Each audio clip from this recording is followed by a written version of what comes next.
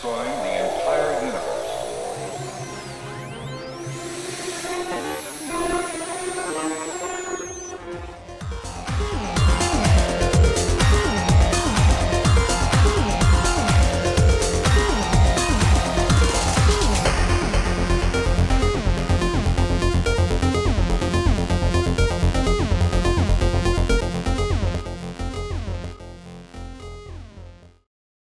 Welcome to Radio Free Deimos, an Ixun Draconis fan podcast broadcasting from a post-Deimos orbit on Object 17, Voltaire Station. With me this week is Wines and YT, and I'm Corbeau. Hello. Hello. So this week is not episode 50, that was last week, but we were going to do year 100 as a topic for episode 50, so we're doing it for episode 51. So there. It's close enough to 50. I think so.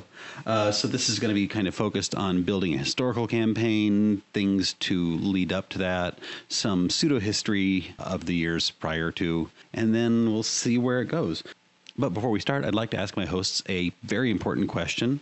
Since the good apocalyptic time period, what is the doom that's going to befall civilization this century? So many text messages that the internet completely becomes clogged with them, and all life support systems fail. Transcendently mutated hedgehogs. That's another possibility. I don't even know. There's so much. Pick your favorite doom, sir. No, They're all so lovely. I can't even pick one. There's so much. Civilization killed by indecision. Yeah.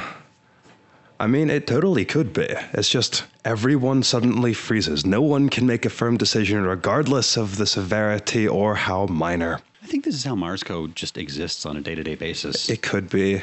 Self-driving cars run over the entire population. I mean, it could be that no one makes, there is no decision made so that no one questions safety. So when it says turn left, you actually turn left, regardless of the off-the-cliff status of this left turn. In a self-driving car apocalypse, only the micros would be safe because they could go between the wheels. True. Unless we have self-driving tiny cars to kill them. Well, they need cars too. They do. True.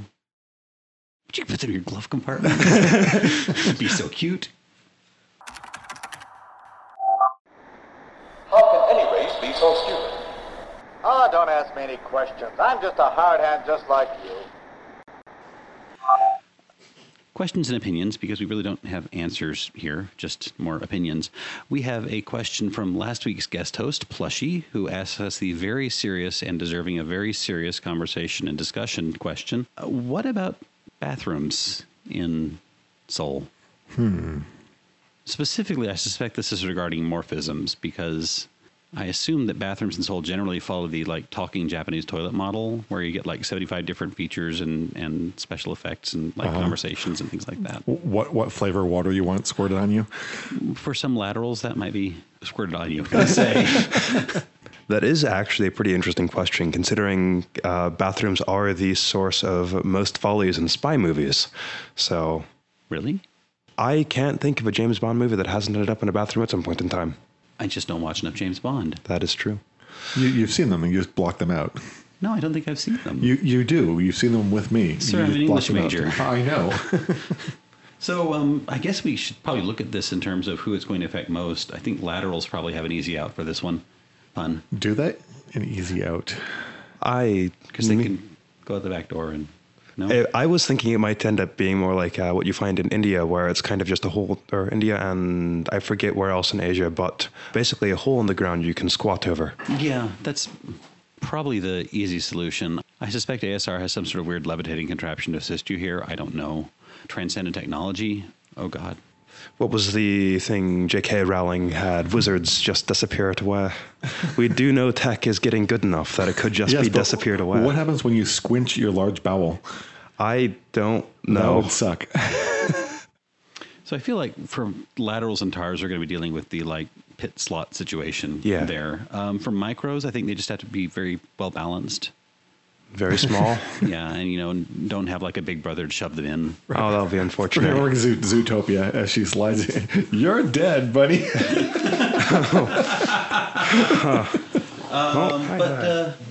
Some of the more slant posture, that's because you really would have trouble with the slot in the floor if you're kind of weirdly slanted forward. Just get really good at Slender aiming. things can crouch. Okay, that's true. Very predatory. Or even sit. Maybe. Stay. They do have to lay down at some point in time, so I could assume they would. I assume that slant posture vectors just sleep standing up. That's a fair assumption. Well, now here's a question: is can you wipe with a push frame? Unless it's over 5 pounds. I mean, it is, you're doing it wrong. There wasn't any, you could do it within a certain distance away from, I think it was your body when you were wearing it, or was it the thing? Or was it I your don't hand? remember. What are we doing with it, too? I mean, never mind. I don't want to know. There's incredibly limited range on the push frame. Is the range from your head, from the device? Is it from any part of your body? Yeah, that I was feel the like question. it's got to be like most of your body. So you can extend your push field from the tip of your tail? Let's, for this exercise, say yes. Okay. But then we got some of the more obscure morphisms. I don't really see any serious problems with bioluminescence. It kind of irritate the guy in the stall next to you. Now, flow form tentacles. Can you flush yourself? I don't know, if we assume that it's basically the same ability of an octopus, probably. I'm going to disagree with you because flowform technology has to reprogram based on the chemicals that it's being used to telekinese. That's fair. Oh, so they can automatically filter themselves out from the water they don't want to keep? There's actually there's a new item in 2.0.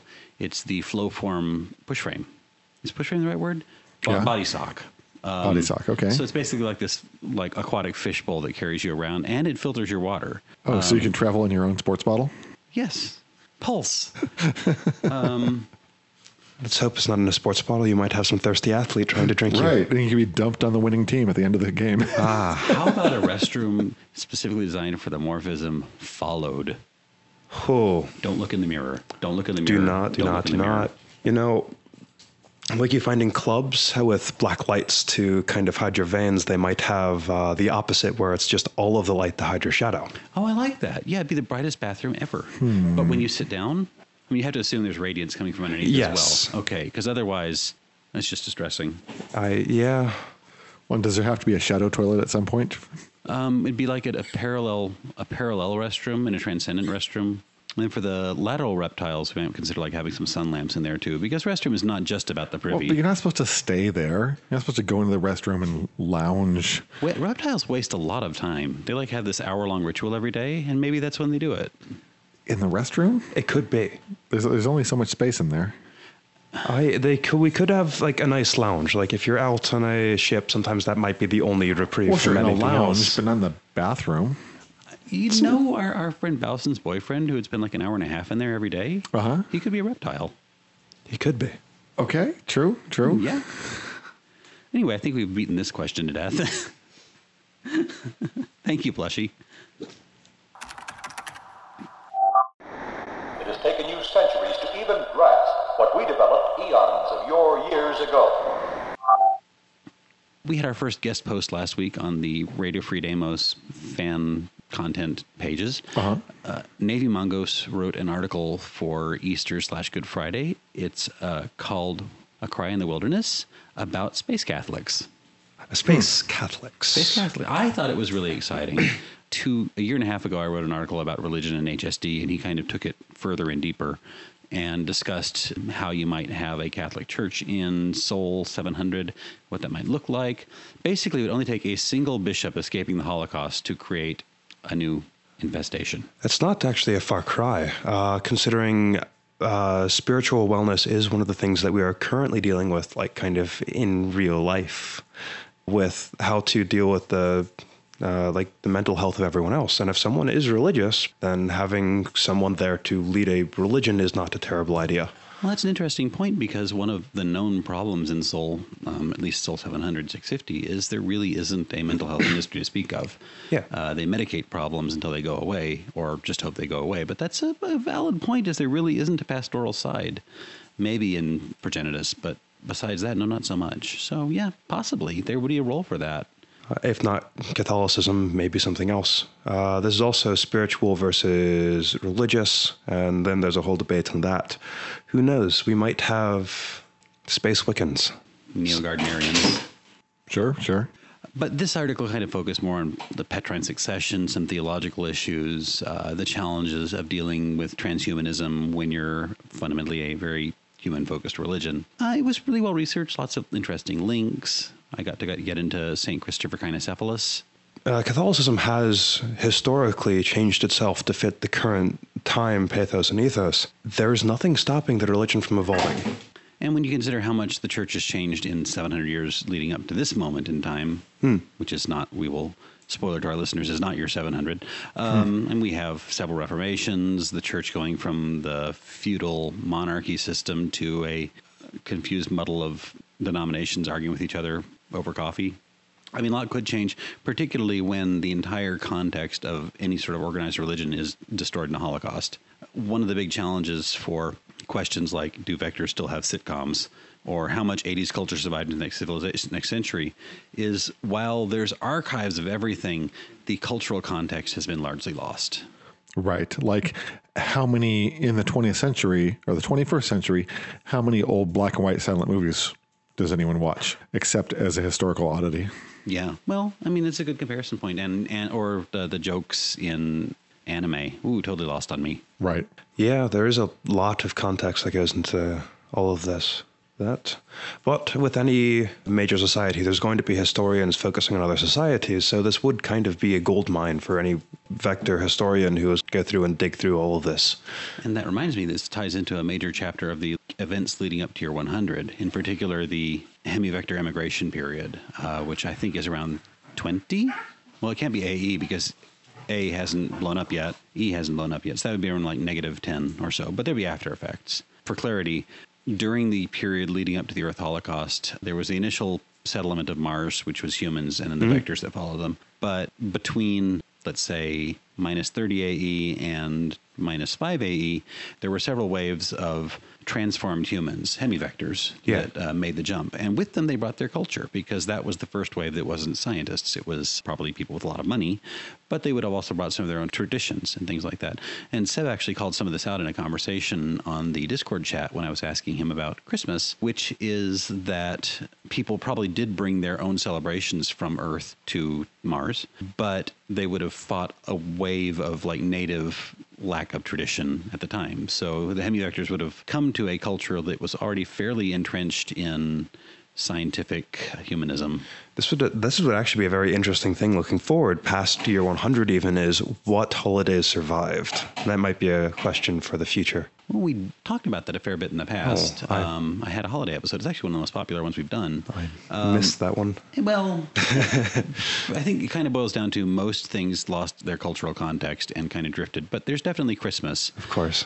Christmas just kind of became a hazy, be good, do good, give things holiday. Not as corporate as you might think. I wonder if Mardi Gras survived. Mardi Gras comes and goes. Mardi Gras is particularly strong when there's a culture that you can fight against. It's a counterculture reversal holiday, an inversion holiday. And those are strong when there's significant cultural oppression. So, yes, you're raising your eyebrows. So there's a lot of that. Yeah.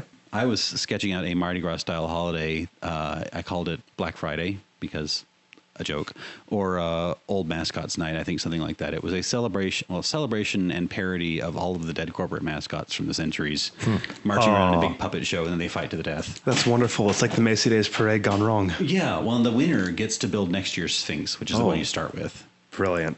And then they throw them all into a pit. In old Earth, France would have, I think it was like some sort of national celebration. The parades would be led by horribly maimed people from the war, people like missing body parts. I like that. And they'd be celebrated. So I'm just imagining that the corporate mascots who are now incredibly offensive or incredibly inappropriate get to lead. Oh, I like that too. I'll maybe write that in. Yeah. Oh, joy. I can only imagine what mascots are going to be coming. Yes. And surviving the times to be paraded around. That brief period where people thought owls were a good idea. Didn't they advertise lollipops? Yes, Tootsie Pops. Tootsie Pops. Yeah. How many licks does it take to get to the center of the Tootsie Pop? Right before the owl bit off Jimmy's head. And wrote strange cryptic messages in his blood. His white blood. Poor Timmy. Moving on. This is the most fantastic story I've ever heard. And every word of it's true, too. Ashtar's not here, so we can't really make fun of him in his absence. But we had a fairly positive experience with HSD Combat as we started our new 2.0 game. Yeah. YT, you can't. even. Yes, But don't, unfortunately. just be quiet. I'll do my best. I think I found that it was pleasantly tactical. It carried a lot of the kind of interesting tactical stuff that D&D 4.0 had, where you had some positioning that was important, teamwork that was important, Yeah. keywords that were a little bewildering at times, but important. Yeah, the thing that struck me most as a wargamer is in almost all systems you have a mechanic to lock people into close combat. Yeah, You it's called can't- Locked in Combat. Locked in combat, sure. So you can't just wander in and out of melee combat without consequences. And the strange thing here is that it only kicks in once somebody's been hit. Yeah, so you can miss, and most of the time that doesn't affect anything. Right. And that's interesting. So you could be right next to two people who are fighting. I think we had the example of the snake, the medical snake in our party wanted to do some life support. What do you call it? So do some healing on somebody who's in combat. And of course, my instant reaction is, no, that's not safe to do in combat. But we realized that the two people she's standing next to, they were fighting each other and ignoring her. So she hadn't been attacked. Therefore, the rules of combat didn't apply to her. And maybe this observes that people in a world should understand the rules of how combat works in their world. Right. That's a good reason why, even though your main opponent might be that dude with the sword, you might want to throw a few attacks at the person next to him just to keep them from having the ability to pull out a sniper rifle at point blank range and take pot shots at you. You still can't like squeak between two people that are fighting with swords, though. There's like a rule for like maneuvering tight combat situations. No, I think you can. I mean, the rule is that when you enter that 2 square range, people can take shots at you. But I don't think anything stops you, and again, until you're hit in combat. So it does make combat way more fluid than in most systems. And one needs to get used to that if you have that background. So there is no like reaction rule where if someone is moving away from you and is passing the 5-foot threshold or whatever it is, they can take a reaction to attack? If you've hit someone in combat, then being locked in combat applies. Those restrictions apply. However, if you simply, again, let's just say that there's two people fighting and you walk up right next to them, if they ignore you, you're not in combat. Until they throw an attack at you and hit you, you're not in combat. You can do what the heck ever you want. You can pull out your telescope and start taking readings. You can do what most games would call support actions. And as long as they keep ignoring you, there's no consequence. And you can leave anytime you like. Like you can shout words of encouragement. Sure. You can shout words of encouragement. I don't know what I think about this. There's the support action of like helping people target their enemies. Which, okay, that works, especially in a high-tech setting where you can have like targeting lasers and stuff like that. But as far as we can tell, you could do it in Melee too. I have a really hard time seeing how, okay, two people are fighting with swords. You tell your friend, hit him with the sword, and you give him a bonus to hit. I don't know what does that look like? It might be the old man yelling, throw a left hook. He's weak to the left kind of thing.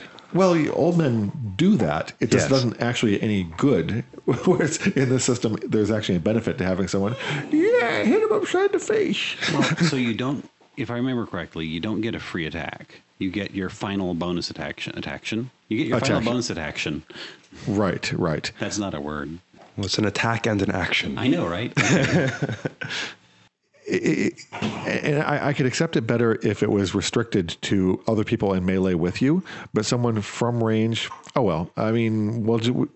can accept it, and I can come up with justifications. Maybe you're firing distracting shots while the people are sword fighting, and so you distract one sword fighter, so the other guy can get in a stab. Okay, sure. It's just, since there's no description of what does this represent, it's unusual. I mean, my fallback for anything like this and D&D and other campaigns is I will not let you do it unless you can describe your action. Yeah. It's role play it. This is a role-playing game. Right, yeah. If somebody has something that sounds really dumbass, say, okay, describe it, sell it to me, which works better with certain people than with other people. Yes. Yeah. Fundamentally, you're trading an action for an action. Yeah. Your target may, if he's one of the party's big brawlers, probably does have easy access to his third action. So it's not a huge trade up. It's like half an action for half an action, basically. But it's interesting. And yeah, I think it's going to look like what you need it to look like on that scene. it's just not what I'm used to. But first time we've played this way. There's always assists in other games. I mean, it's just this is the way this one looks. Right. Well, this system is more gamist and less simulationist. So just getting used to that. Yeah, and I think we're going to need some time to like absorb all the keywords because I didn't realize how important locked-in combat was in terms of your control over other people, and it's going to be useful to figure that one out. Basically, everybody's a defender now to some degree. Yeah. Well, I mean, even in D&D, anyone could lock somebody in close combat. In any system, anyone can lock someone in close combat. The artillery crew can run up and engage a unit in close combat for the fraction of a second before they get cut to ribbons. But you can do it. The notion of the damage clock kind of going around, that you can slowly build up to a wound after multiple turns of damage. I somehow hadn't picked that up from the rule system. I thought it was kind of like hero system.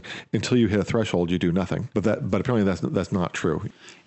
I feel like when you played it the first time that if it didn't add up to enough damage to do a wound, it didn't do a wound period and it reset. But it's been a while, and that was a midnight game when we were both kind of falling asleep at the end. Right. But yeah, it's a good mechanic, I think, in some ways. It describes two different types of damage because you have some stuff that bypasses stamina entirely by doing wounds directly, and some stuff that you're tough enough to take to a varying degree. I like that one. Yeah. First impressions, because I can do this, because even though I haven't truly taken a group through combat yet, in character creation I had someone who was very heavily focused on what they could do in combat, and then they got incredibly focused on what they could do pre-combat to the battlefield. Sure. I don't have a ton of experience with this, so do you have any thoughts on the pre-combat and the setup with what you can do? I forget the specific stat on the character sheet, but you could either take initiative or do pre-combat actions. Or like put out things like you could turrets, or you could cover. create. I think it was theatrical things, like if there was oil pipes coming on, you could create an oil spill from the pipes pre-combat, or you could dig holes or create mounds, and a variety of other things like that. Okay.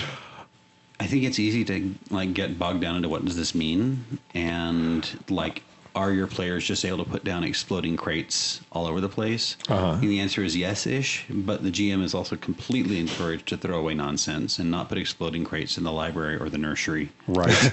Maybe in the nursery. Coming Pulse.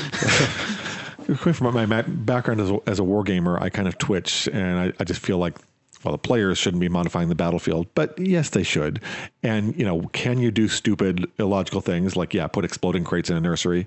Sure, you could. But also, can your character do completely illogical, stupid things? Yes, they can. But in both cases, it's up to you to make intelligent choices and try to respect the world and come up with things that work with it. So I want to try to work with that more. If your character is a swashbuckler and the game does not have any chandeliers, you're doing yourself a disservice, and it's good to be able to incorporate that. And that's fair, because the GM isn't always thinking swashbuckler, or if your character is a high-tech character, you're kind of burdening the GM to, okay, you need to write the adventure and make sure there's chandeliers and make sure there's computer terminals and all this stuff. Well, or just say, no, you're the hacker. It's your job to figure out what are logical ways in which there might be computer operated stuff. Like, okay, it's a kitchen, but the frying machine has a robotic battering arm. For battering. For battering. It does battering damage.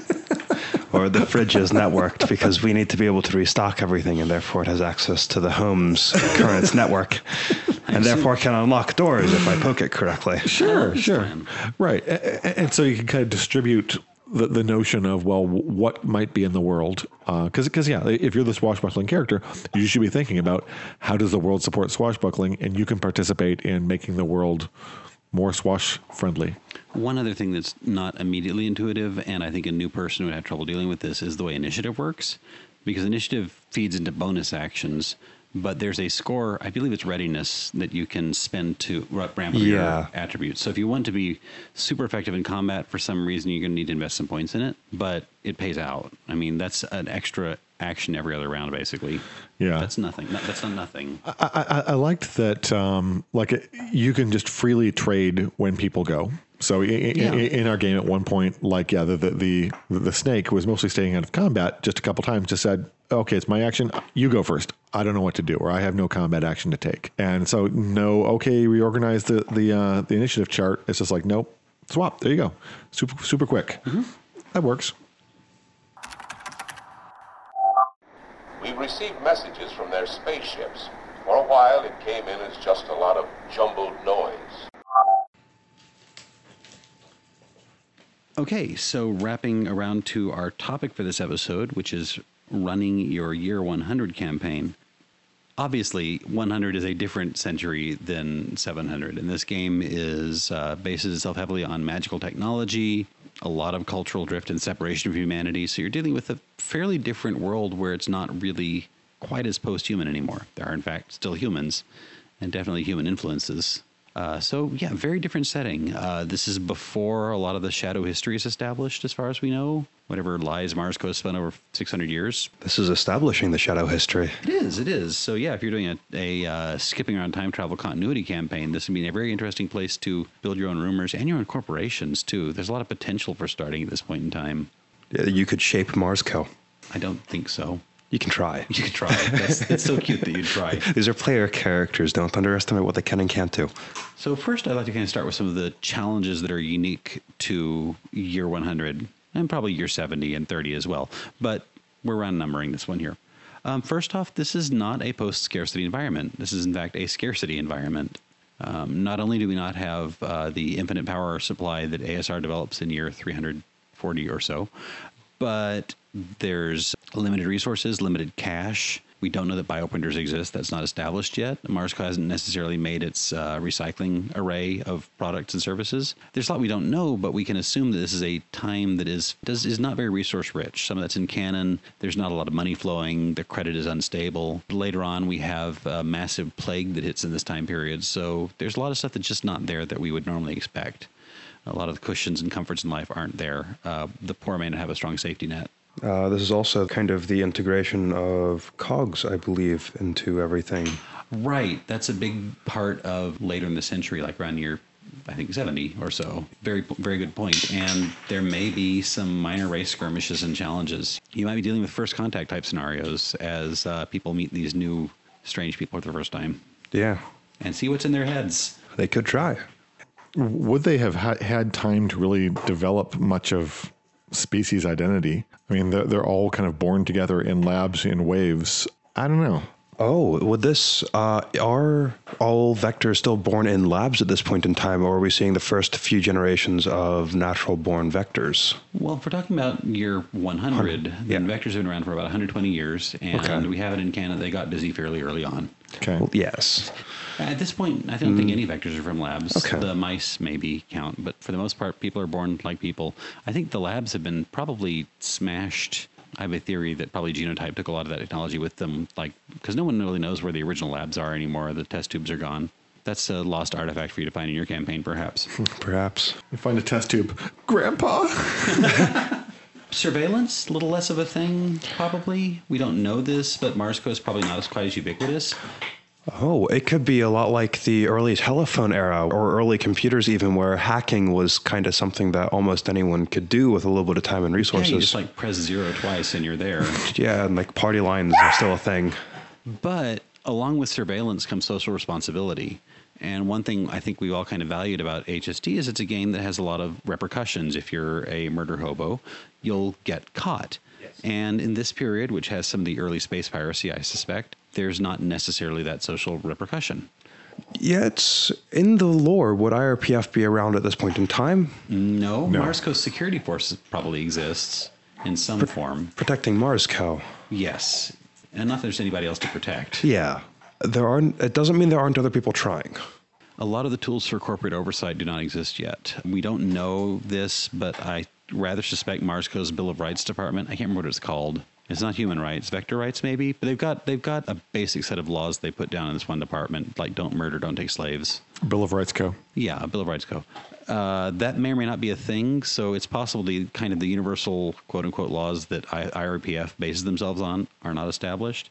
Spyglass is not there yet, so there's not a lot of oversight in that regard. And Progenitus isn't starting their holy crusades for another 300 years. Yeah. So this could be, you were describing it for year 100 kind of post-apocalyptic, it could be almost any kind of hidden war you want to throw at it. Yeah, I mean, it might be quite lawless or a little bit anarchic. So your Fireflies, that could exist in this kind of thing. Blade Runner, that could exist in this kind of world. AI, artificial intelligence, the movie kind of thing could exist in this kind of world. I think a really hard question for the Game Master to answer in running a seriously early campaign or any historical campaign in this universe is what time do the various magical technologies really come online. And there's a few cases where we actually know this, like ASR's levitation is not until like 300. We know that. A lot of the high light speed travel stuff isn't until like 250 or so. There really isn't a grid showing where we are in technological development unless you like really read between the lines. Let's see, year 100, Ledger is not quite around yet if it's in the years leading up. As you said, there's not a lot of money flowing. Not a lot of money flowing, not a lot of research done. Yeah. That's written into the lore somewhere.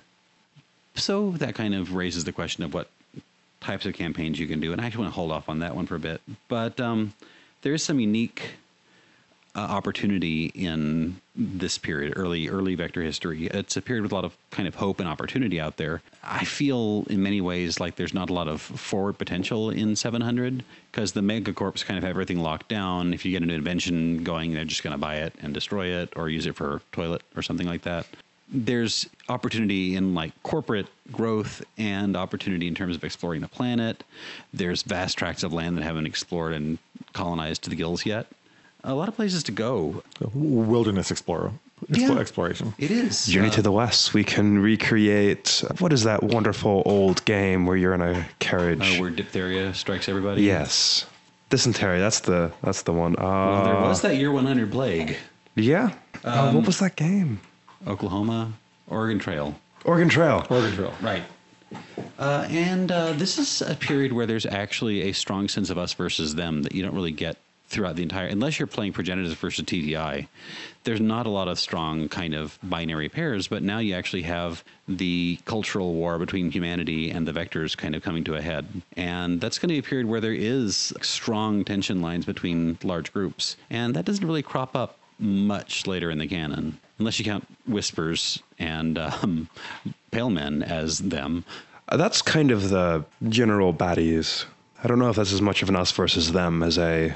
Oh, God, them. Oh, yeah. The boogeymen.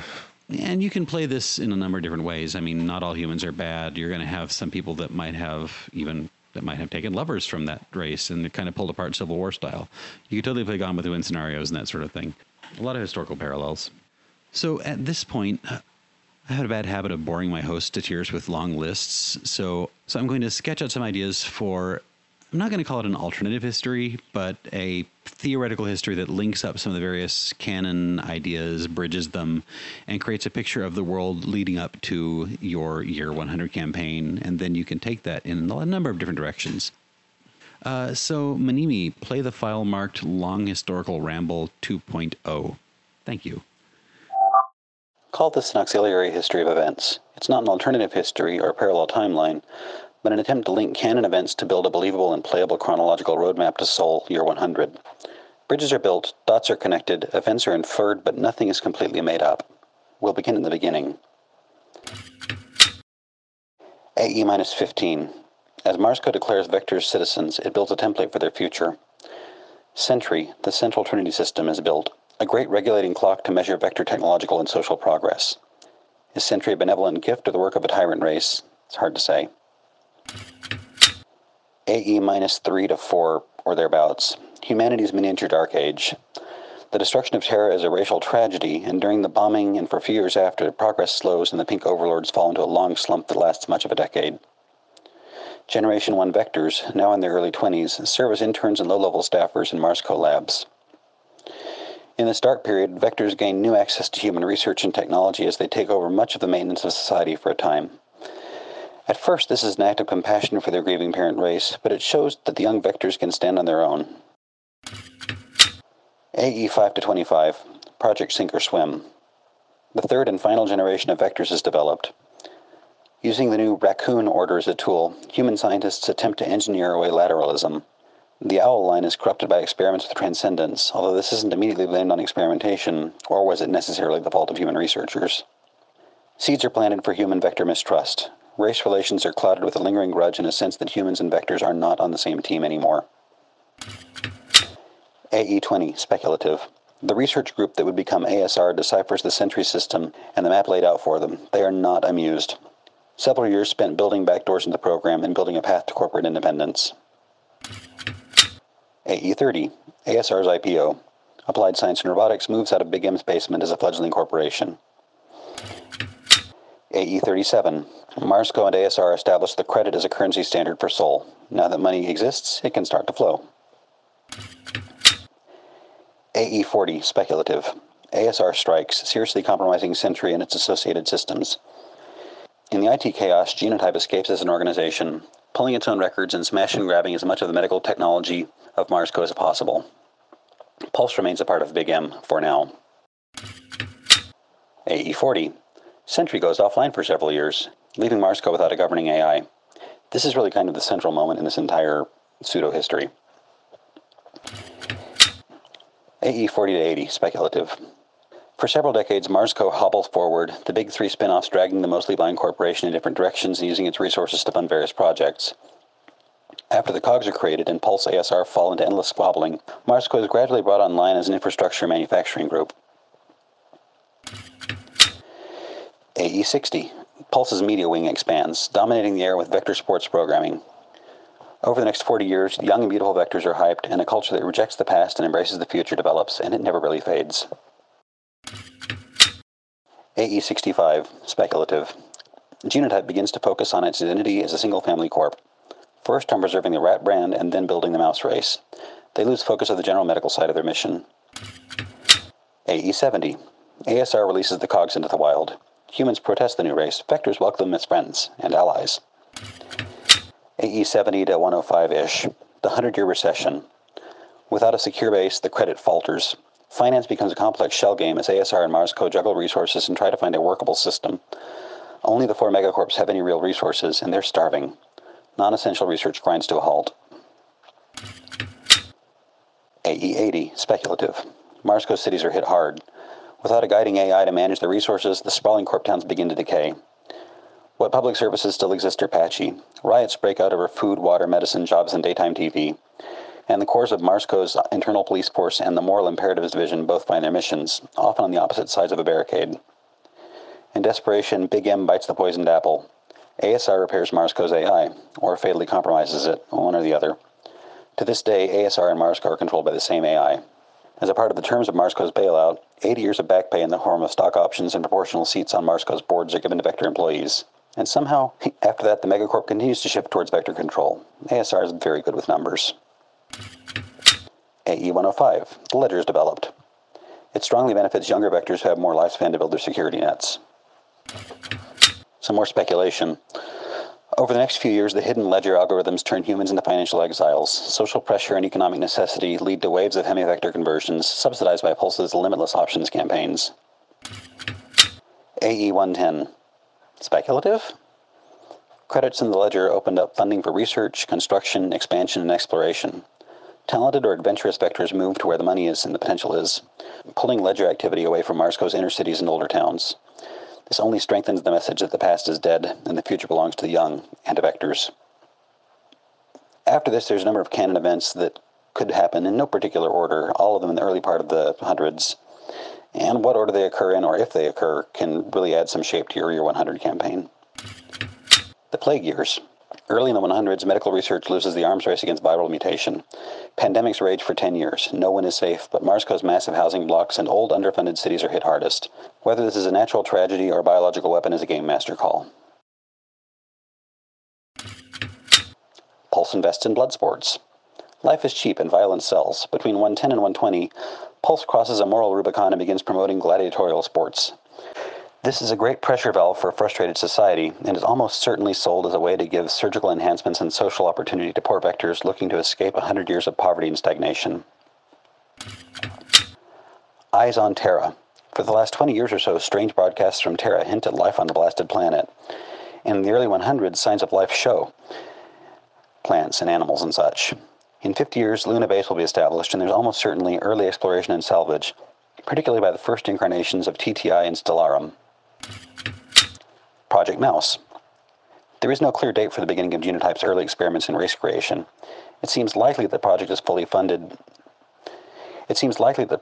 launched by 150 or 160, and Genotype may have been unpacking their test tubes in the early part of the century once they were away from the eyes of the other corporations. Phobos Base.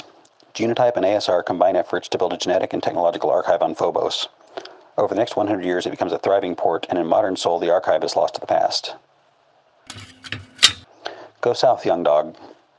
Funds from the Ledger boom allow exploration of regions of Mars that haven't been completely explored yet. Strange life forms are rumored to live in the tunnels created by the terraforming process. Minor wars likely break out over choice property.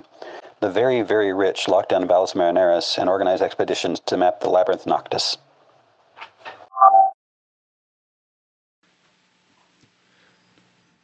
Really, I think when you talk about a year 100 campaign, you're talking about kind of a nebulous period of time. Like the Roaring Twenties covers like 1915 onwards to 1928 or so. And I think this period is kind of kicked off by the advent of the Ledger and all of the things it unlocks. So that's kind of my marker for when the change from the Great Depression that comes before then to this new period turns and the world kind of lights up again for vectors. Mm-hmm. So with the invention of the Ledger, that's actually a really interesting point, considering you say somewhere around after Earth year 40, the Century goes offline. And then the Ledger, considering it comes out 70-something years later, it could have actually been a product of MarsCo that someone was trying to develop as kind of a, hey, we don't have a currency, and I have a really good idea. And then they developed it, and it took 70 years to bug test. Yeah, because we had the credit somewhere in the first half of the aughts century. I'm not sure exactly when, but around 30, 40, or 50 or so. And that is it. The credit is... It's the beginning. It's the beginning. And then the Ledger is kind of the next stage of the credit. And it would take 70 years to bug test something that no one really knows how to run and doesn't need any maintenance. And I think only MarsCo could have released it properly because MarsCo has a lot of trust. Yeah. People trust MarsCo. Well, they do now. At the time, it's hard to say, but I feel like MarsCo still has the Mother Mars reputation, and probably among the common folk at least. And even in a period of economic recession, MarsCo is still kind of in the too big to fail. They just have more resources to pull on, even if that is being stretched thin. Right. So they would have the resources to put 70 years into development of something that would effectively fix their issue. Now, one thing we know about MarsCo is that in canon, there have been times where MarsCo has quit, where it's closed, where there is no MarsCo for a period. Yeah. It has gone under, but we don't know when those are. So it's kind of this period I'm kind of speculating on is a period where MarsCo was probably undermined and collapsed for a time. So the Ledger would help them get back on their feet, would establish them as a good company to kind of build the structure of the world on. Yes, and like without a guiding hand of Century, then these projects can take off and take off quickly. Yeah.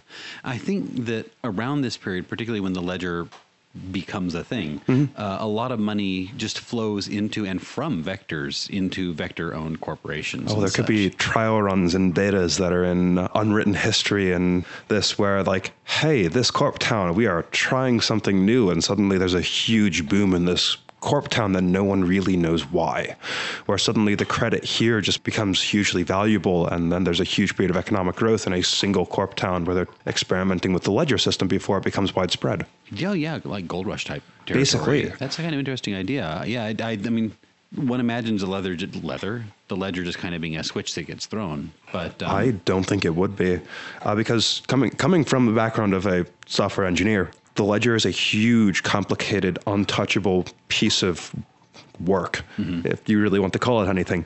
That had to become that at some point in time, and there is no software ever that will ever be developed that is going to start at that stage with just the flip of a switch. It can't happen. We can't think of everything, and the Ledger is too big to think of everything that could happen. Yeah, I think it's telling that in 1.0, ASR was the one company that had finance as a native skill. It was not ever abused, I promise. Never. So I think part of the early hundreds game, I think, is that the kind of the glittering 20s type idea, this period of plenty and prosperous that kind of blossoms out. I feel like this period is going to have a lot of like strong youth culture, really a beautiful age, because Pulse has been broadcasting this message of like vector diversity for a long time. And I think that there's probably a strong cultural push towards new is better, old is dead, particularly as a way of drawing even more cultural strength away from humanity and the works they've created and looking purely towards the future and towards vector ascension. Yeah, this will be the time where in a depression, people are going to be kind of doing their own thing more. So leading that front as a, hey, develop your culture because that's the right thing to do. That's going to start pushing towards a lot of these kind of ideas. And this really would be a point where people are figuring out how the culture will work moving forward. And we don't really know how the ledger came online right at the beginning, but the longer your ledger operates, presumably the more socially secure you'll be. I guess I don't really know that because it kind of seems like a break-even cycle. It's possible that the only people that had any real future were kids right at the beginning. Again, things we don't know, but that might be a reasonable interpretation. Because if you're younger and you are given a ledger suddenly, then it's kind of like life insurance in a way where the younger you are, the more benefits you get if you start it early. Yeah, but you don't care. More like a car. Yeah. But then again, it could also be like life insurance. You said there might have been people who didn't adopt it initially thinking it was just going to be a passing fad. And that would have gone badly for them. That would have gone very badly. I really think like all of humanity was probably left out of the ledger system entirely as one more way of just really exiling them. Most likely, if I had to guess, it could have been because like I don't know if it was mentioned how the ledger kind of is truly tied to a person. It could have been something vector specific. And it's not tied to their like physical form or bodies. It's I think it's like a social security number. It could be. Probably have one. Like if you're born in a grotto, you may or may not have a ledger. Blips usually have a ledger, but bioprobes don't. There are ways to not have one. And you can even have your ledger taken from you or sell it to somebody. Yeah, you can sell it. This raises the point, can you meet a bioprobe on a dating site? We'll check for affinity. Some people do like probes, so... Another kind of direction I think you could take your Year 100 game is kind of a post-apocalypse style. IRPF doesn't truly exist yet, but MarsCo does have their own thing. So you could find kind of vectors running around doing their own shipping companies and get something a bit like Firefly running. What do you mean by Firefly in this context? The Firefly, the small group of people running basically cargo between planets and... A party. A party. Yes. Like the Firefly TV series, like if they are the Firefly crew. Okay. They have their ship. It is their ship, and they need to protect it with their life. Or Futurama. Yeah, you could do that too. Yeah, perfect. I think if you looked at the world of Ready Player One, you might kind of get a sense for what this period might look like. I mean, there's cyberpunky, like tall structure buildings and things like that, but I think there's going to be a lot of need and want right now. Ready Player One, and then AI, artificial intelligence, huge cities that are vaguely run down, very cyberpunk, where we didn't quite have the resources to repair it properly, so we cobbled it together, and now we put lights on it to make sure it looks all right. Right. Is this still on Earth, or is this all on Mars? This is all Mars. Earth is like 100 years gone right now. Okay. Yeah. Has Mars had time to have cities run into ruin by this point? Well, so first off, creating a city initially is fairly easy to do because of the... Geomats? Yeah, geomats, which can be used to print cities effectively. And MarsCo, above and beyond most things, is a manufacturing concern. That's its start. So there is some city infrastructure. They might not be as tall as they are in 700, but there's things have been built up. We don't know how much or to what degree. That's a kind of an unknown. But while there might have been some early surges in construction, the money situation is bad towards the second half of the century. The credit doesn't really have any backing. There isn't money for serious development. The ledger is the social security system of Sol. Without that, we don't know what people will have, but there's not a need for jobs in manufacturing. There's not a lot of unskilled labor wandering around. So the poor are probably going to stay fairly poor. And then tack onto that, the medical system is kind of failing towards the end of the century. Context. So has Mars been terraformed by this point? Mars was terraformed around 30. Okay, so it's not a matter of people huddling in tiny little pressurized things. No, not at all. It's a world that's definitely got flora out the ear. So the world itself is safe and explorable, but there's not a lot of money in the cities, and there's a lot of kind of infrastructure problems in the cities as well that we can kind of guess at. So it might be situations like we have cities like Milwaukee, where there's huge chunks of it that are brilliant, and then there's a few chunks that are a little bit less than brilliant. Or we might have Austin right next door to Detroit. Or people looking, I mean, given that you can now go anywhere in Mars without a lot of money for life support, looking for mineral deposits, looking for claims, mining, prospecting. That's the word, prospecting. Well, there's another kind of system that might create some real problems in the older cities. Marsco is the Hufflepuff of this world. I mean, it's there, it's enduring, but it's not very interesting. But earlier in the century, around 30 or so, but getting bigger and bigger, there's going to be a big brain drain, because if you're into science, genetic wizardry, a lot of the kind of the big the like exciting new fields of tech and whatever, you're not necessarily going to stay in a Marsco town, particularly when the ledger comes online and people can kind of get to the point where they see that building a city is the path to cultural or corporate stability. There's going to be a pull of a lot of highly skilled labor out of Marsco, out of the generic lands, into more specialized corp towns. It's a period of plenty, and that plenty is not necessarily contained in Marsco's old settlements. So that's another place where money and talent and ledger credits are pulled out. Remember, the ledger creates a local economy wherever you are. But maybe if you're not working early on, we don't know exactly how it works. But if we haven't gotten to the point where the Social Security net is really stable yet, that money may follow people out of town and create, again, kind of more like money deserts. It's actually kind of interesting if the ledger hasn't been created and the credit isn't yet trusted, or was trusted but now is in a low point. People might be creating their own kind of localized currencies within towns, where it's, we think this is more valuable than the credit at the moment, I'm going to trade in this instead. And that would be something that a budding police division might want to crush. Might, yes. Kind of an interesting little game for you is to get rid of local economies by replacing them with a bigger, better system. Would autonomous towns be a thing where, yes, this was a corp town, but now we are breaking away from the corp, because a Marsco corp town where Marsco's gone dormant is that still a Marsco corp town? I think absolutely this is going to be a time, maybe a little later, like towards like 120 or so, which is still kind of in this bubble of year 100, I'm imagining. I think it's likely that your mid-sized corporation is going to be trying to form its own corp town at some point in time, because that is where money and stability are. And the concept of megacorp as like all domineering entity is not necessarily a thing. Yeah. When the ledger lights up, I feel like a lot of corporations that have a lot of vector employees are going to have a lot of financial churn all of a sudden. Well, I think we can also kind of move on to year 100 as being an age of exploration. Which is, I think there's a lot of potential there. We know there are monsters on Mars in the tunnels, and this is where they might have started emerging for the first time. We don't know what they are, but they exist. They're there, or at least they're rumored to be there. Oh, the tunnels would be a lot of fun to play with. I forgot about the tunnels. A lot of people might have. So for our listeners at home, when the terraforming process swept over Mars, forests were razed, forests were burned down, geology was really churned.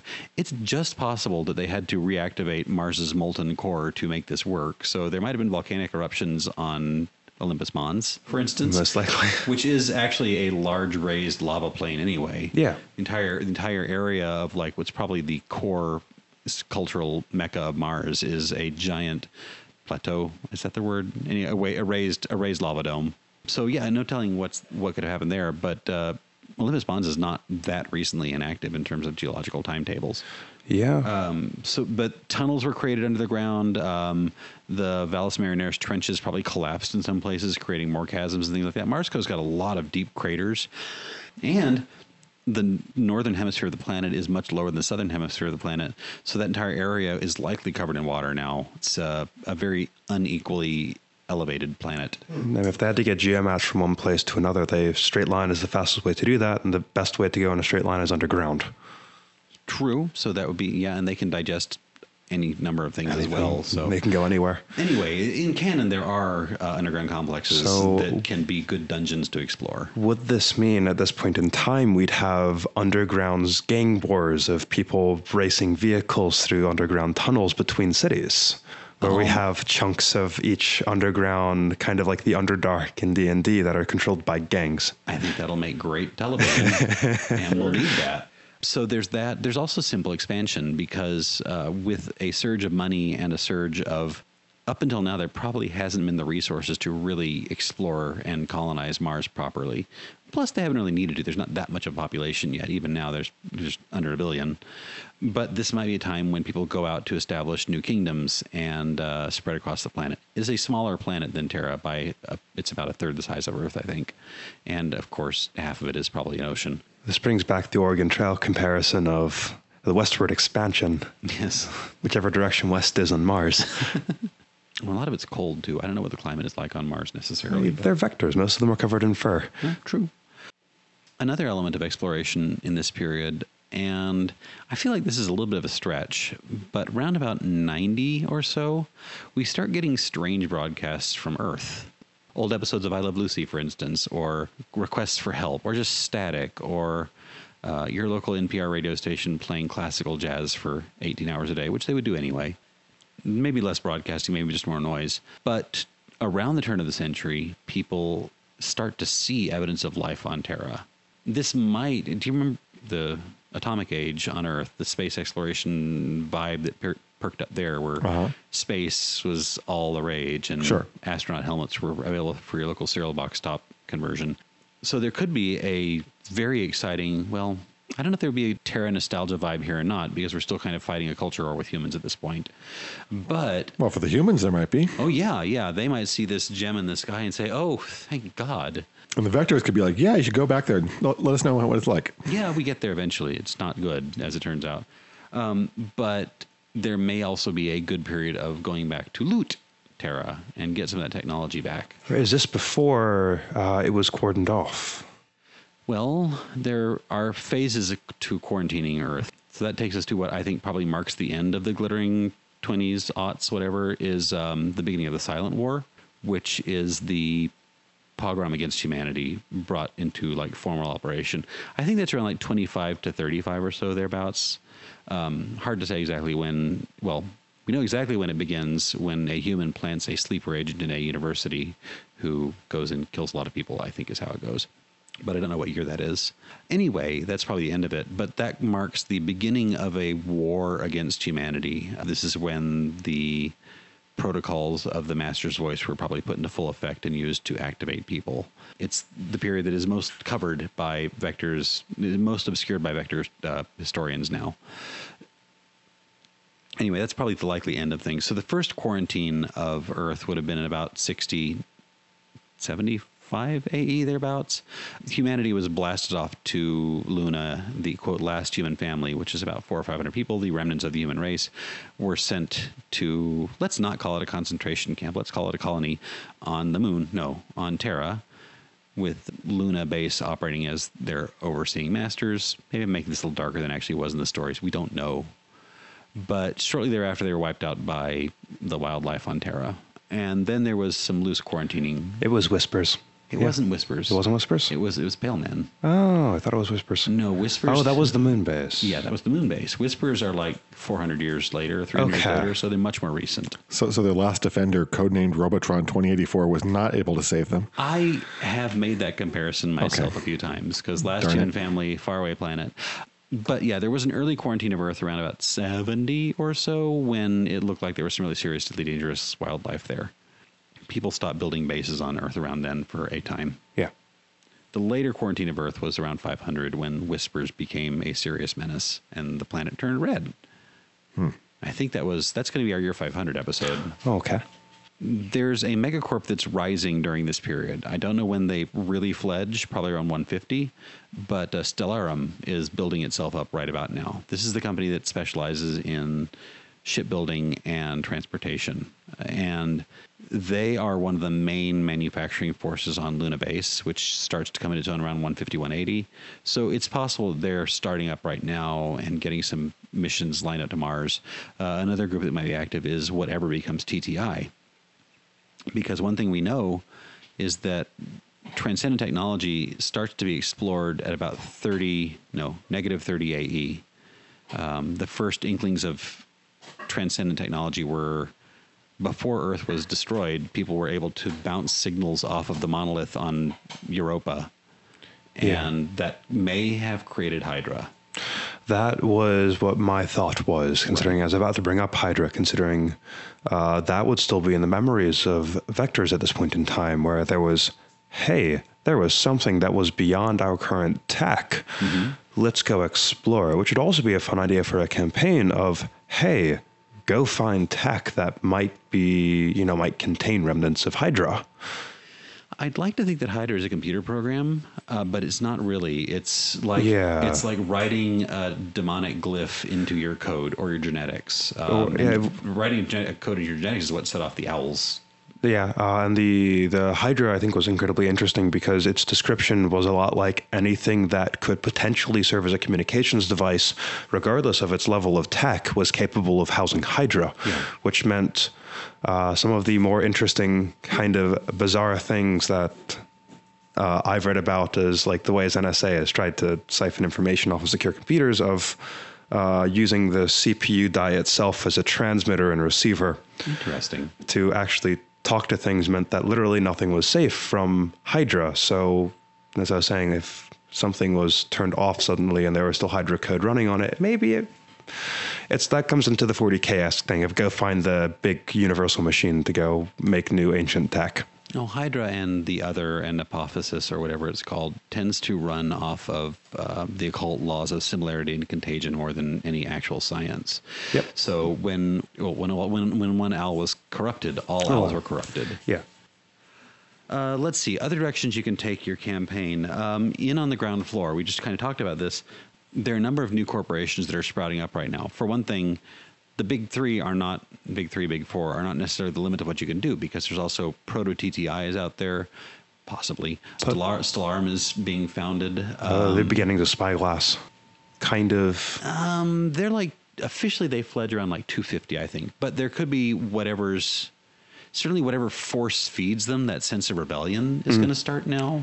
Yeah. The lack of corporate oversight is probably going to grow and grow, but that's going to peak around, I would say, the mouse collapse. That's the next. Well, the reason I say that is because that's the first really explosive corporate overreach, corporate scandal that we know of. That's like of the level that we should have caught it. So I feel like whatever need there is for a Spyglass really starts showing around about 200, which is when I put the mouse situation. But I don't know. It doesn't occur until after 250 though. But the seeds are there. The Human Rights Division, which is not what it's called. But I think that Spyglass is the next major corporation to sprout after these. Oh, back to Age of Exploration. This is a big one, which I might have missed in my previous blip, is there's not a lot of places to go to in this world, except that there is a base opening on Phobos. This is a genetic archive and technological archive in particular, so it's a joint ASR genotype project. This also becomes a shipyard, and later on, like by 300 or so, is a thriving spaceport. So this is a place that's starting to grow and expand, and is also likely an area where Stellarum Mars is starting to sink its paws into. I also have speculated there's probably a lovely thriving suburb on Deimos, but this is just me. There's at least 3 people there at the moment. So that's another place where you can kind of escape this orbit and go to a new world, a very small world with a very low escape velocity. There's the feline corporations that first kind of created the first race war, and maybe were the same group that helped overthrow Genotype later in its plot arc. We didn't know about them except that they were probably torn apart by Lover's Spat, possibly. They're felines. Yeah, it was some sort of spat. There's a lot of spatting. So it's spatting, hissing, and general puffery. Yeah. A lot of, this is the time for some major friction between species at this point.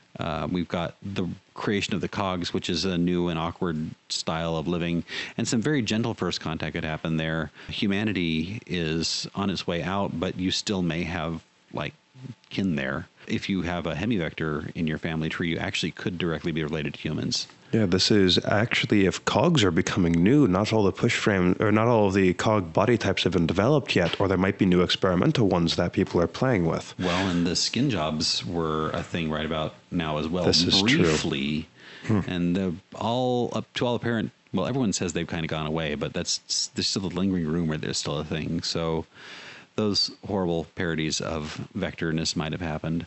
Also, there was I'm not sure if this actually happened or if it's just a rumor or not, but there's a rumor of a lot of forced conversions to hemivector. Rumors could or could not be true. We never know. Well, in the lore, they say that the precipitous drop-off of the human population cannot really be explained just through die-off. There's other stuff going on there as well. And then vectors themselves could be almost anything at this point, too, because Pulse's Project Infinite of vectors being everything they possibly could be. Your own neighbors, your own cousins might be becoming increasingly alien to you. This is before the invention of Vita, yeah? Vita is, I think, a long way in the future. Okay. That's like going to be around Progenitus' birth, so probably around 300. So not yet anything, but anything that surgery can do, Pulse will be doing. Right. Genetic augmentation is going to be their strong suit for a while. Yeah. And then after Vitae? I don't know. Vitae, I think. Well, the A is I, but however you pronounce it. That is going to, if that was around now, Pulse would be off the wall. Considering that effectively just kept people alive regardless of what was going on. But that's, I guess, a later discussion if we're talking about it through the years. Well, Vitae's high point was when it tore apart any possible relations between TTI and Progenitus down the road. Yeah. That is down the road.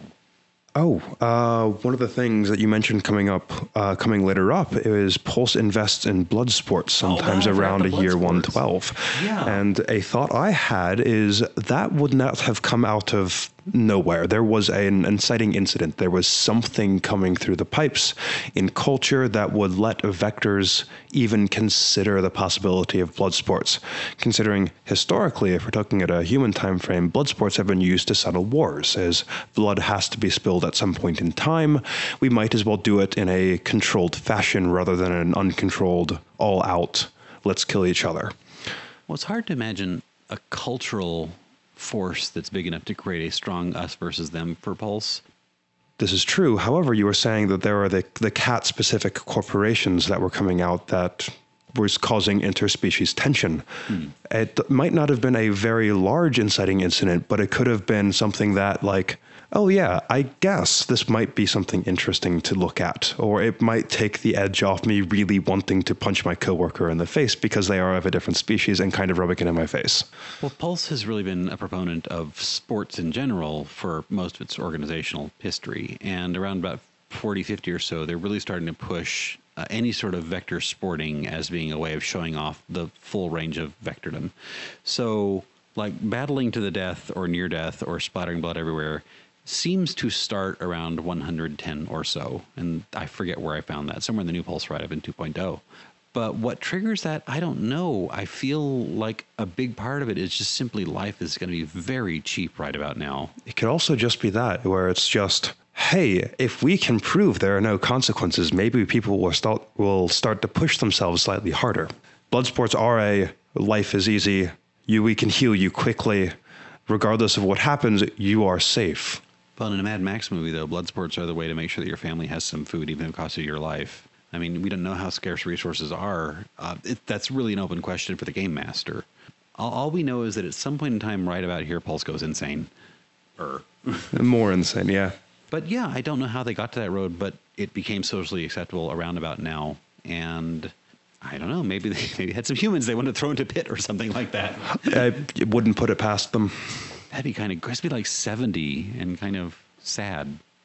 Even though they were treated well in Rome, gladiators were still slaves. I think also the plague is going to be an important part of this period. It kind of defines it in some ways. And I feel like it was about 110 to 120 or so, but there's about a decade where research had not been keeping up with biology And Genotype probably got distracted by making sure that rats didn't fall apart as a species, and they just kind of lost their focus. Probably when they became a single species corporation, they stopped working on medical technology in any meaningful way. So that there was a period of about 10 years where disease just went rampant for a time. People were dying, and who knows how bad it was. These are sci-fi diseases, after all. For all we know, there could have been a small corporation that was specifically trying to engineer them. I guess we can't rule that out, particularly if you have a species war on your hands. The humans might have done that. The humans might have. I mean, what is more powerful than being able to genetically engineer a disease that specifically targets vectors? Right. And they certainly had the technology to do that if they didn't even build backdoors into vector biology to allow it, which seems like it would be a very strained interpretation of canon at that point. But you can't rule it out. Well, I hope this has given you some ideas for how to direct your own historical campaign. And if you've gotten your copy of 2.0, you'll see the book is well framed for this sort of thing, with breaks every century to show how each world is developing along parallel timelines. I hope we can do year 200, maybe for episode 75 or so, which is not that far away. And keep in mind the important job that hyenas are doing, bringing social solidarity and annoying behavior to the feline species. There comes a time in each man's life when he can't even believe his own eyes. Well, after your description, I don't think I'd want to see it either. So I think that brings us around to what's awesome this week. I don't know if anybody brought news clips. I have things I can't talk about. That's not helpful. So one piece that made the science news recently is that the InSight craft on Mars detected a Mars quake. So this implies that Mars is not entirely tectonically dead. Yes, it's most likely kind of just cooling contractions and things like that. But it is interesting that there is still movement under the surface of Mars. And we can't rule out the possibility of the existence of sick beats. Thank you, baby. Sure. There's been the fun things that are currently happening with AI detection of content is throwing people into very interesting political debates of, I think this was YouTube specifically, where they were marking the burning of Notre Dame as potentially false information about 9/11. Sure. Why not? Sure, why not? I didn't even get into the idea of an AI versus AI battle as like the birth of the AI hunting group within ASR as being like a thing that might happen around this century. We are currently using AI to find AI on Twitter, so... Madness. Yeah. So it's not related to Elon Musk directly, but it's related to Tesla, kind of. UPS is now using Toyota, or is planning to use Toyota's hydrogen-based trucks to ship all their goods around pretty soon. Cool. So there's a few jumps there, but okay, that's an interesting one. We're currently moving into an age of potentially hydrogen fuel cells for most of our shipping needs. Yeah, hydrogen is pretty cool stuff. It's booming, if you say. Bump. Okay, on that note, let's please bring this episode to a grinding halt. Thank you all for joining us, and we will catch up with you soon to talk about Pulse and catchy outro line. Intro music is Future Club, and outro music is Chronicles, both by Sirius Beat. This podcast is copyright 2017 by Radio Free Demos, and may be used in any not-for-profit project with appropriate credit and notification. Check out our website, radiofreedemos.com, that's DEIMOS, for more rambling, resources, links to official and fan-driven content, and our full catalog of episodes. And look for us on iTunes, Stitcher, and Google Play.